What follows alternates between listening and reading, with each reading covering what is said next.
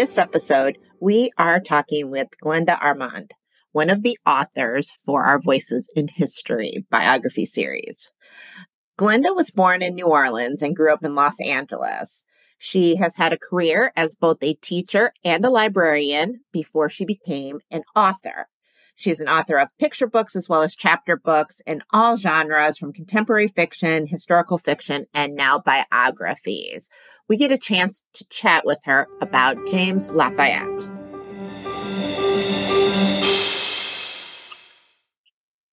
Hello, everyone. Welcome to the latest episode of the Building Knowledge podcast. Today, I have with me another author from our Voices in History series. This is Glenda Armand, and Glenda's entire career has revolved around her love for children, teaching, books, and writing. She taught for many years in public and private schools, like so many of our listeners. As well as an elementary school teacher, she taught pre-kindergarten through fifth grade. And in middle school, she was a teacher of English and history. She also served as a secondary school librarian. Throughout her career as a teacher and librarian, Glenda always loved writing. She became a published author in 2011 with her first book, Love, 12 Miles Long. She is an author of picture books as well as chapter books. She writes contemporary fiction, historical fiction, and biographies, which is what she did for us. So, Glenda, welcome so much to the program. I really appreciate your willingness to be interviewed and be on so that our listeners can learn more about James Lafayette. So, okay. I would love it if you would tell our listeners a little bit about yourself and about your work. Well, thank you so much, Kristen, for inviting me. I'm very excited to meet the listeners and to learn more about them and to tell them a little bit about myself. I was born in the South. I was born in New Orleans, and my family was part of the Great Migration, which I've written about. And so we moved to California when I was a baby. And so I grew up in the Los Angeles area, and that's where I became a teacher and in the library. I taught in Catholic schools. I taught in public schools, and I was also a librarian in middle school and high school.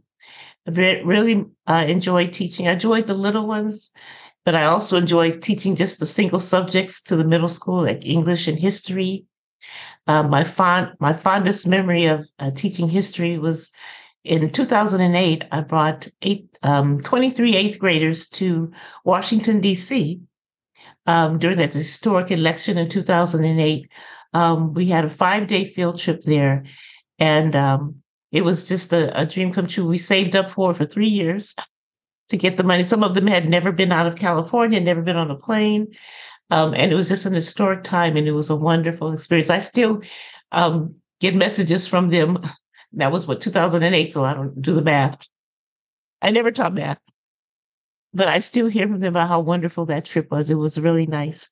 So I've always enjoyed teaching, and I feel like I'm extending that enjoyment with writing books. And so, and in fact, I retired from teaching, but now as a retiree, I go and sub a few days a week. In fact, I just came back from subbing in a third grade class in a public school in Los Angeles. So you, like I said, you just wrote this biography for us on James Lafayette. So can you share with the listeners first who he was, for anyone that doesn't know who he was, and then how did you go about writing this book? Okay, so James Lafayette was born in 1748 in the colony of Virginia. So that means in colonial Virginia. He was born a slave. He led a life a little differently than most slaves. And that's part of why I tend to write a lot of story about enslaved people. And I just want to say the reason we say enslaved people, sometimes I say slaves, we just want to remember that they were people first. And it's just for our own benefit. It doesn't do anything for them. But so you'll hear me use that word, use enslaved person or slave interchangeably. So he was born enslaved, but he was also a bit privileged because he was a companion to the master's son.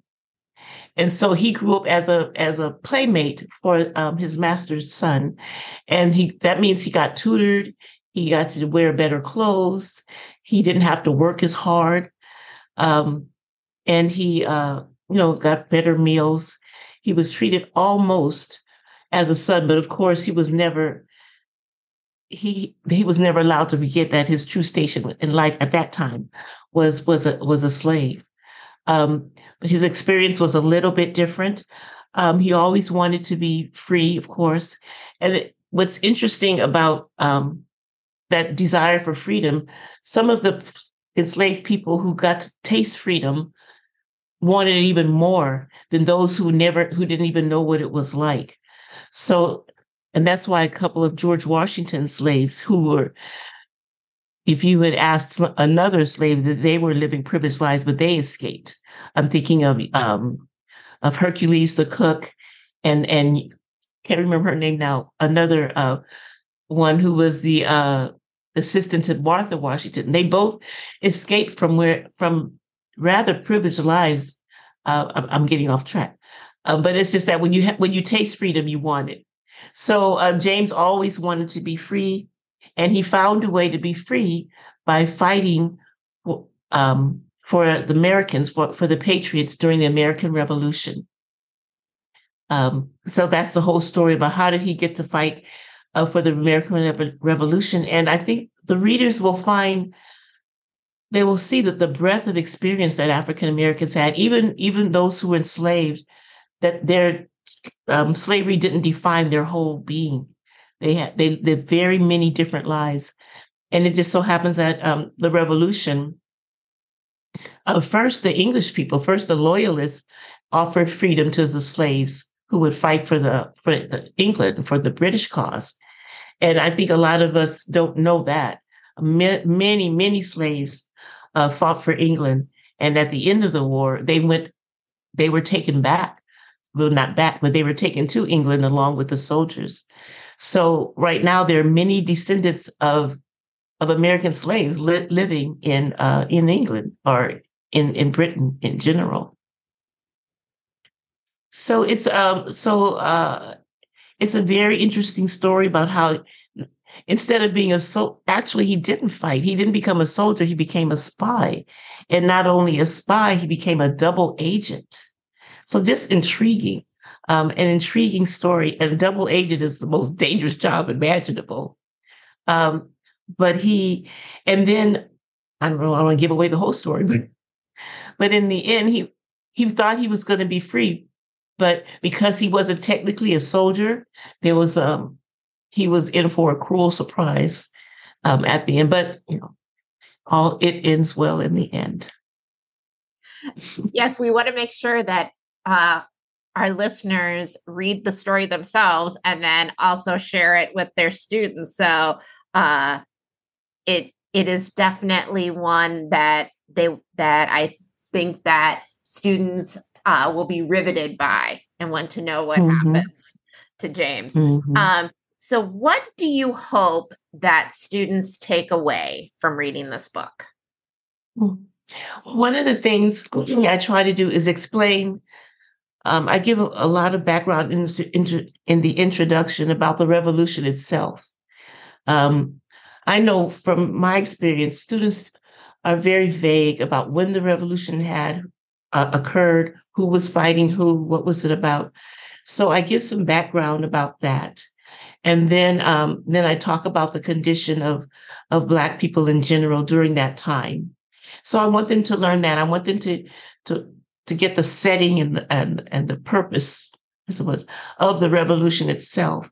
And then to see the roles of the different characters, names that they've heard, like Benedict Arnold. James Lafayette comes in touch with Benedict Arnold. He comes in touch with George Washington. And then, of course, Lafayette, the famous Frenchman who fought for the Americans. So it was an intriguing time, and he led an intriguing life. And then I too want them to see a real life experience of a real life enslaved person, what kind of life they lived. And even though James's life was a little bit different, I do go into what it would be like if he hadn't been a companion, if he had not been chosen to be a companion for his master's son.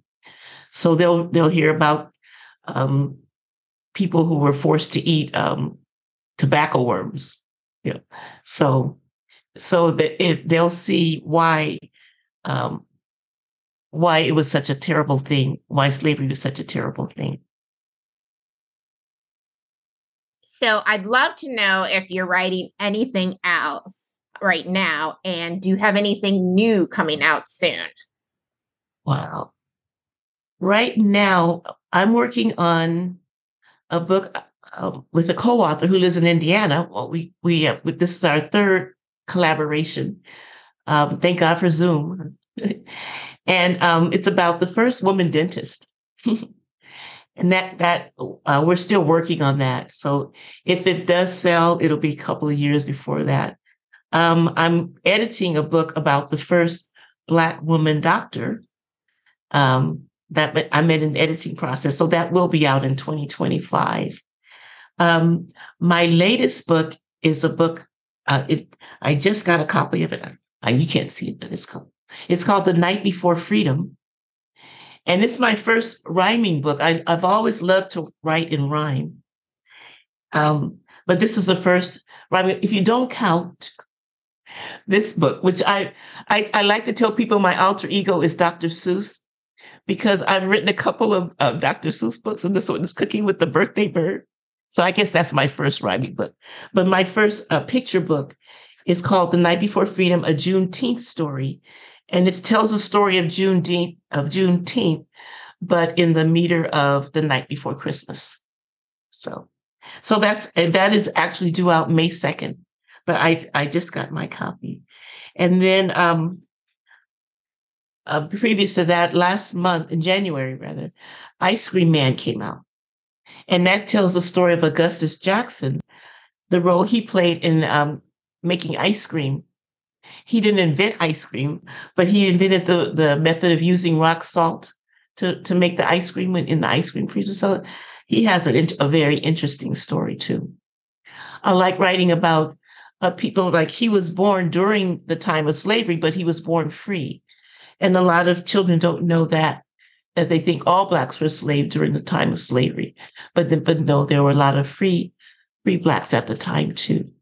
So I collaborated with my son on a book about baseball. We'll see on the manuscript, we'll see how that goes. So I've been very busy. And I usually have 2 or 3 projects going on at the same time. It does sound like you're really busy. And so just for myself, I have a question about your Night Before Freedom, the Juneteenth book. Is that going to be available on Amazon? Like, can I get off? Absolutely. Pre-order it? Because it looks really good. Yes. It looks very available for all of my books are on Amazon. And, awesome. And Night Before Freedom is thing. Yeah, I would appreciate that. I just read it to the 3rd graders today. I said, you guys are the first ones I'm actually reading the book to. They said, yes, we signed it. So we have to sign it. Yeah, it's we have good high hopes for it. Yeah. And then you've already gotten so many inquiries about the pre-sale that we started.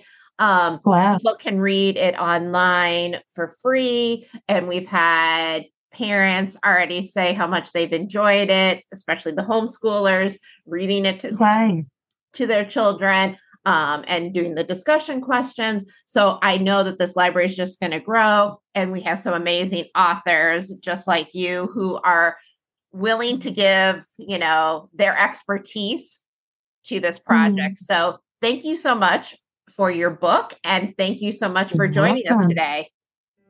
Thank you. I enjoyed it.